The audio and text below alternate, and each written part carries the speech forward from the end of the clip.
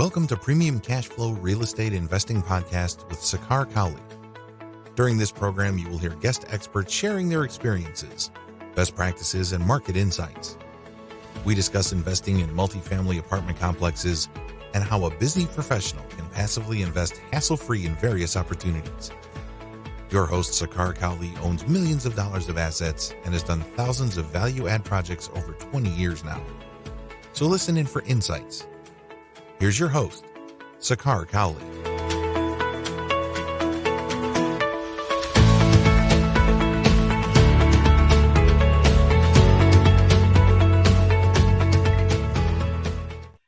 Welcome to another edition of Premium Cash Flow Podcast. Today, I have the pleasure of welcoming Rod Khleif, and he is someone who needs no introduction. But for starters, Rod Khleif is a legend. He's been in the business for decades, owning thousands of doors. Today, he's big in multifamily as well. He has the number one podcast, Lifetime Cash Flow for real estate investing. Over thousands and thousands of downloads. He has his mastermind. So, Rod, please give us your background and we can kick it off. Oh, thanks, Sakar. Actually, we just broke 8 million downloads. Wow. On the show. Yeah, it was kind of a milestone I'm very excited about. And, it's crazy because it's funny. You want to tell God your plans, or make God laugh, tell him your plans, because that's really what this was. I never planned to have it take off the way it was. And, I've got an incredible coaching program with hundreds of students, and I do sold out live events. Well, they used to be live in person. Now they're live stream. I had 900 people at my last live stream event, but, Sure. Yeah, it's a crazy world, and it's a very, very crazy world right now with everything that's happening. And Sure. so before we started recording, you mentioned let's talk about the pandemic and Absolutely. and some insights that I might have. And for those that don't know my story, in 2008 I lost $50 million. I had 800 houses, multiple apartment complexes here in Florida, and got my clock cleaned. And I was at a very low loan to value as well. And Sure. And what I'm sensing is how I felt in 2006 and 7, or really not so much how I felt, because it kind of caught me off guard. But I feel like we're in that same place again. I really believe we're going to have some significant pain in this country. And Sure. Mm-hmm. and I was just reading today in Business Week. It was on CNN or Fox or one of the channels that United is just told that they just said they're going to lay off or furlough 33,000 people. Wow. And that's just one little drop in the bucket, in this domestic economy. And so you can't have that many people on unemployment and not have it impact real estate, and it's going to impact real estate. Now, yes, there's going to be another stimulus package. We're recording this on July 8th, and they're talking about another stimulus package, and I'm sure they'll do one more at least before the elections. Sure. But after that. And Rod, if I may, I have the similar feelings that, we went through the '08 crisis when it was, probably 1/4 of what or probably even 1/5, 1/6 of what we are going through right now. The $1 trillion stimulus that has been handed out. I mean, right now we have had so many businesses shut down, people are laid off and whatnot, right? The impact to multifamily, to across all the sectors, is without a doubt it's coming. And it's already hit retail and office. I've got friends in retail that, and the number I'm hearing from every one of them is that 70% of their tenants are asking for rent abatement. Sure. And it's hit office very heavily as well already. Absolutely. And that's where I'm going with this, Rod, is that how do you foresee? I mean, I would see that, next 2 to 3 years are going to be filled with opportunities, and it's a double-edged sword for sure, on one hand. There's going to be some significant pain. Sure. And a lot of distressed assets. Even 8 weeks ago, CoStar released a report regarding CMBS loans, and they anticipated 13,000 loans going into default at that time. And that was just CMBS. That's not conforming. That's not bank loans. That's not bridge debt. And there were so many skinny deals done the last few years, deals where we'd be in best and final, and we're just scratching our heads when we see what they ultimately trade for and what somebody paid for more than we were willing to pay. Sure. And so we know a lot of these deals are going to come back. And I've been picking up a couple of catchphrases as it relates to opportunity, because in 2009 I was hiding under a rock because I thought I was set for life, and had I capitalized on that opportunity, I'd be on the back of my yacht right now. And I'm going to tell you, hit me once, shame on you. Hit me twice, then I'm to blame. And I will not miss this opportunity because it is absolutely coming.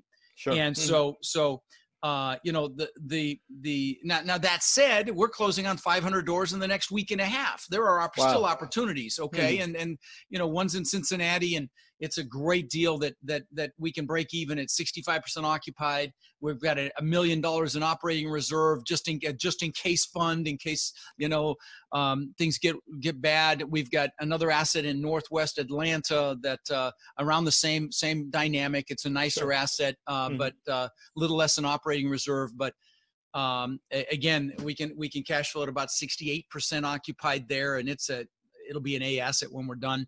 And so, we're still actively buying, but are there opportunities coming? You better freaking believe it. They are absolutely coming. I have my mastermind. We've got about, I think, 10 billion in assets in there now, and represented by the members. And we did a study cumulatively where we researched unemployment, and I found a fascinating statistic. This extra $600 they're giving everybody per week. I don't know how many millions of people are on it, 40 plus million people. 80% of them are actually making more money on the unemployment, 80% than they were working. Wow. And it's unsustainable. So I know that's about to run out. I know they're gonna throw some more money at this, at least $1 trillion it looks like, maybe more.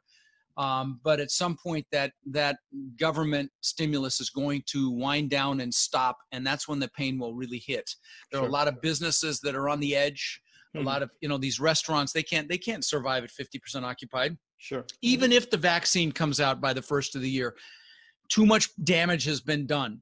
There are landlords in some of these blue states that have had very strict eviction moratoriums they're dying. I mean, they're New York is one of them. They're literally dying. And so, and so it's sad. But the catchphrases that I've been using are ethical opportunism. Sure. And the other one is compassionate capitalism. We maintain our integrity, but those deals are coming. And so, in the past, it's been hard to find deals. That's going to change. It's going to be harder to find money, especially when the media is talking about how horrible real estate is, because that's coming. That's what they do.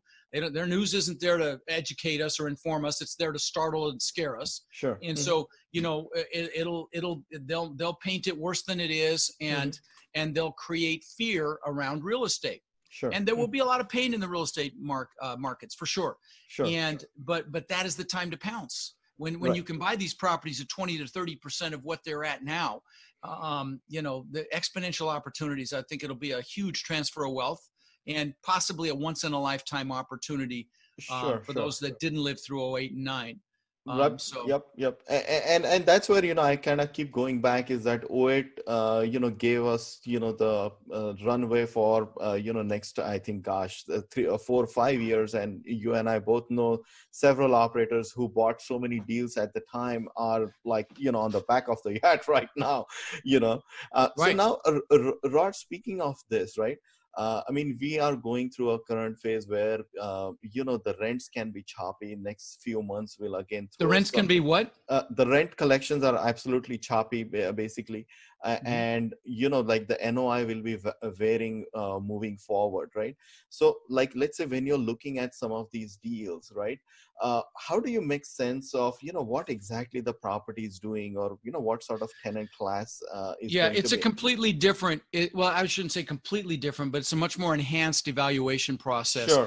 For example, we take a hard look at the employment statistics around the tenant base. Sure. Are they recession resistant employment industries? And I learned this the hard way in 2008, because I had most of my tenants were either in retail or they were contractors, plumbers, electricians, drywallers, painters, roofers, you name it. And which all died in 2008 and 9. And so that was actually the coup de grace for my problem then. Mm-hmm. It was the fact that nobody had any work.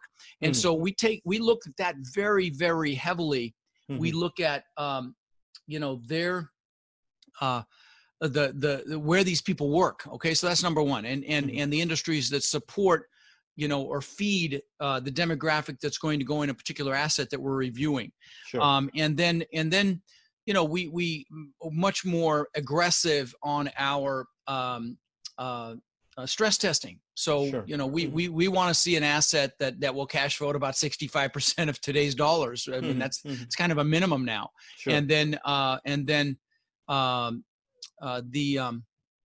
the other thing we do is we have much bigger operating reserves than we normally would. We're not factoring in any rent increases for the next few years, 2 to 3 years, depending upon the asset. And so, just things that are quite a bit different than 6 months ago. Sure. Where everybody's got their 3 to 5% rent bumps. We never did 5%. Our 2 to 3 was always our thing. But again, with crisis comes opportunity, and it's not a time to be fearful. It's a time to be, it's a time to look for that opportunity. It's time to prepare for that opportunity. It's not a time to get sucked into the media, and it's really a time to manage our focus. Sure. If you're listening to Sakar here, you're a leader, and I'm going to tell you that right now the world needs leaders, and so to be the best leader you can be, you need to really stand guard at the door to your mind. Try to bring in as little of the baloney on the news as possible. Focus on what you want. Stay positive. On my podcast, I do these clips every week called Own Your Power, around mindset and psychology. And so even if multifamily is not your gig, I know you would enjoy those episodes to stay focused and motivated. And like this week's clip was on 100% ownership of your life, owning who you are. And they're only 5 to 6 minutes long. But the point is, the key here is whatever you focus on is going to get bigger, both positive and negative. So if you're focused on, all the COVID craziness, you're just going to continue to build that fear. It's unnecessary. Focus on the opportunities that are coming. Focus on building relationships with potential investors, pre-framing those relationships, and letting these investors know that, yes, it's going to look really ugly, and that's when we have to buy. So, letting them know, don't be fearful at that time. Get excited at that time.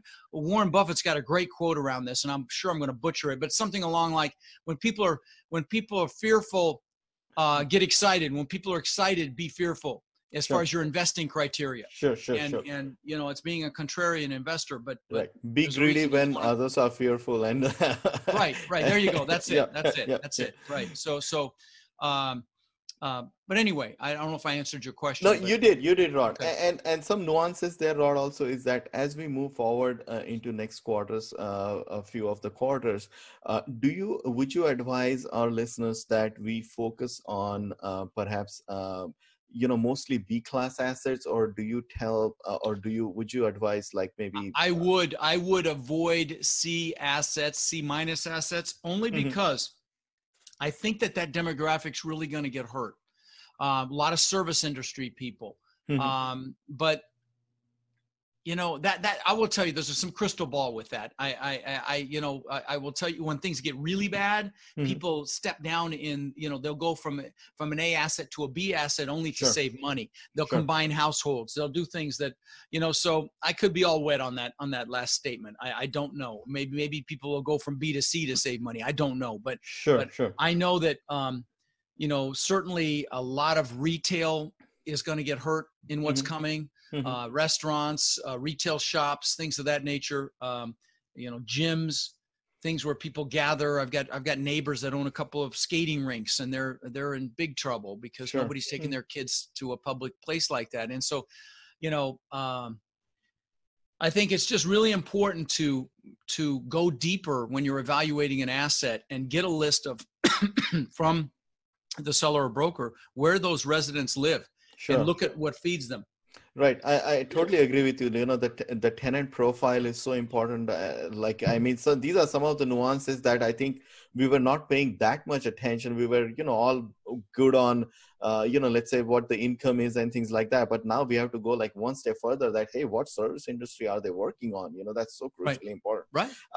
Now, And how will it be impacted? Sure. And think about that. And I mean, you really have to consciously think, you know, what's going to happen to that particular industry. Like I just read an article in Business Week around the companies that supply the automakers.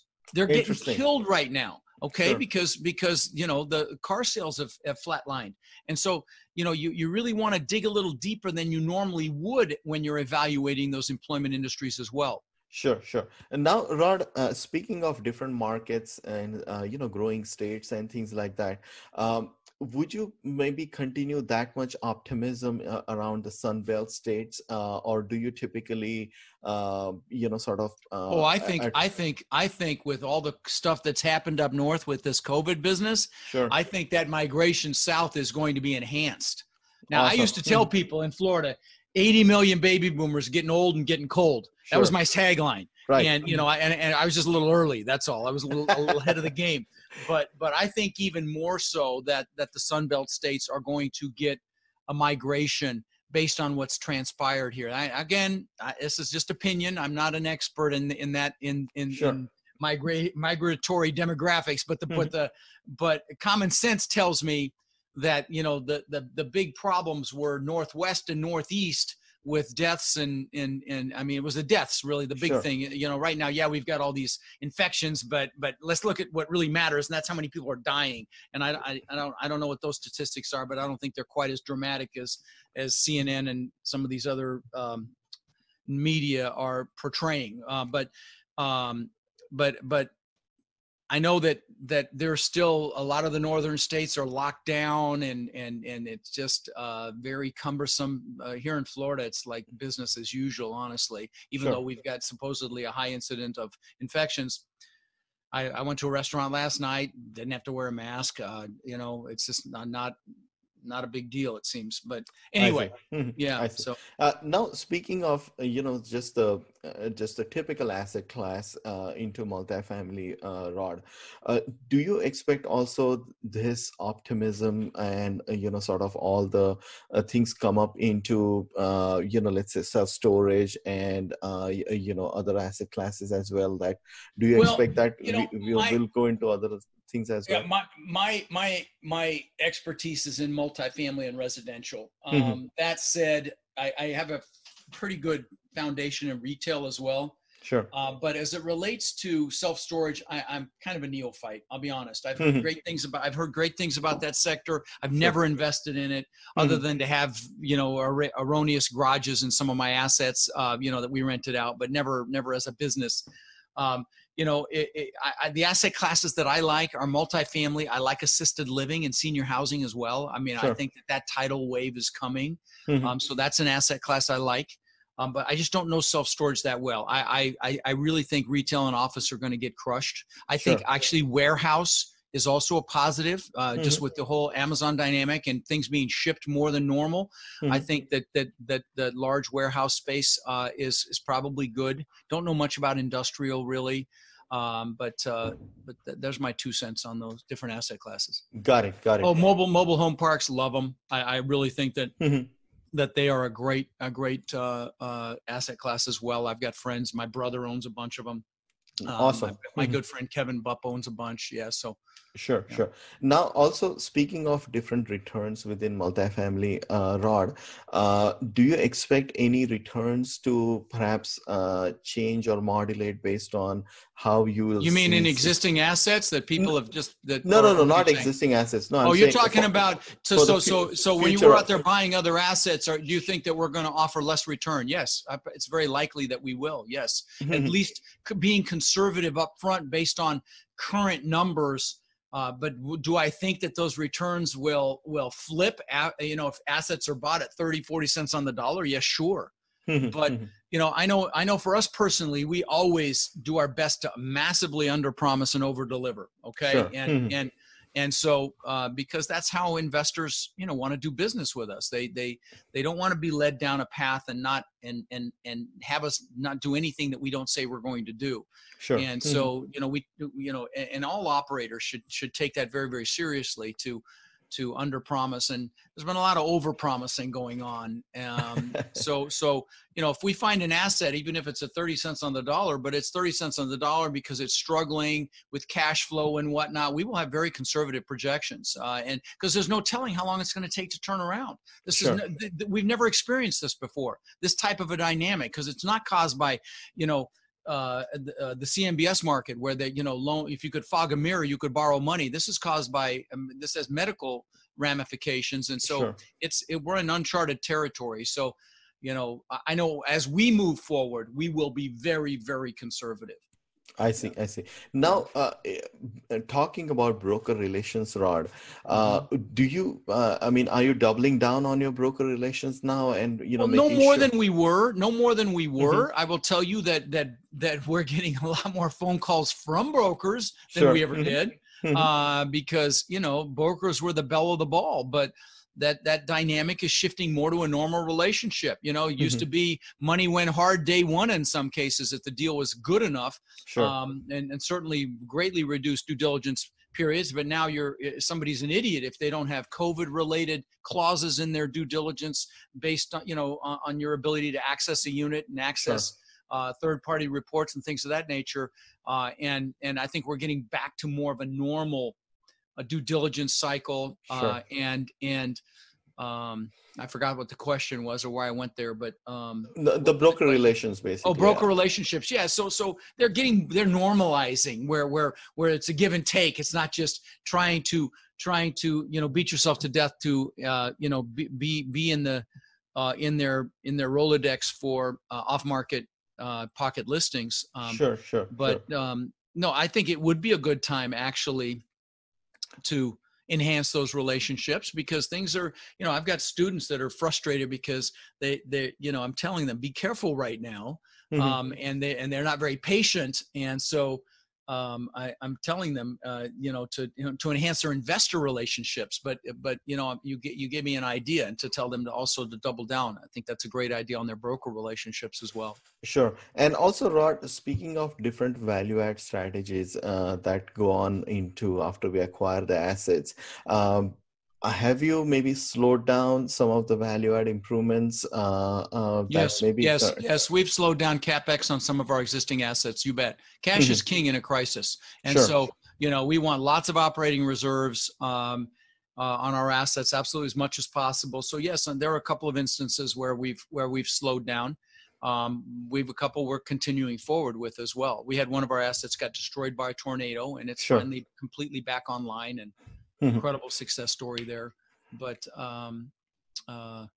we've got another one that we've slowed it down a little bit, another one that we're moving forward on just from memory here. So it depends on the asset and the demographic and really how we feel about what's happening there, and our long-term, really even short-term and long-term thought process around the impact of a COVID-related contraction even further. So Sure. Now, speaking of, just the deal analysis in general, Rod, like let's say if a broker sends you a, OM, the operating memorandum, what couple of quick things you do to, kind of maybe sense that whether, the deal makes sense or not, or is this something you want to pursue? Could you maybe share some of your tips? Well, I can tell you, I'll give you a real 50,000 foot criteria that we look for. Of course, we'll go in, we'll normalize the expenses quickly, make sure that the expenses we're getting are or have some basis in reality, and then we'll plug in anticipated debt, and then what we like to see, and this is kind of a high level, we like to see an annualized cash on cash return of over 10%.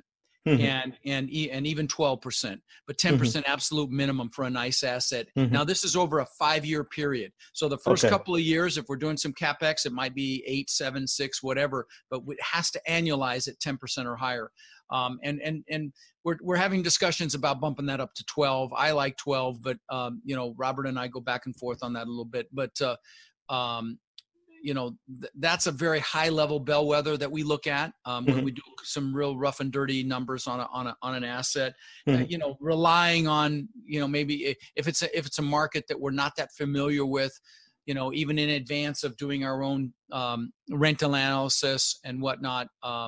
We'll jump through. I mean, I'll be candid. Robert does more of that work. My partner, he's a CPA. He's done, $1.5 billion worth of commercial real estate, and he does more of that initial analysis. I get involved when it's in the final stages and go visit and give it my common sense, put my common sense hat on and evaluate the final numbers that the team presents to me. But I will tell you that they become very good at it, and we used to kiss about 200 frogs to find a deal. And again, I think moving forward, it's not going to be as much about the deal as it is about the money. Right. Especially when the media starts scaring everybody to death and the stock market crashes. Because I will tell you, if you're listening and you've got money in the stock market, get out.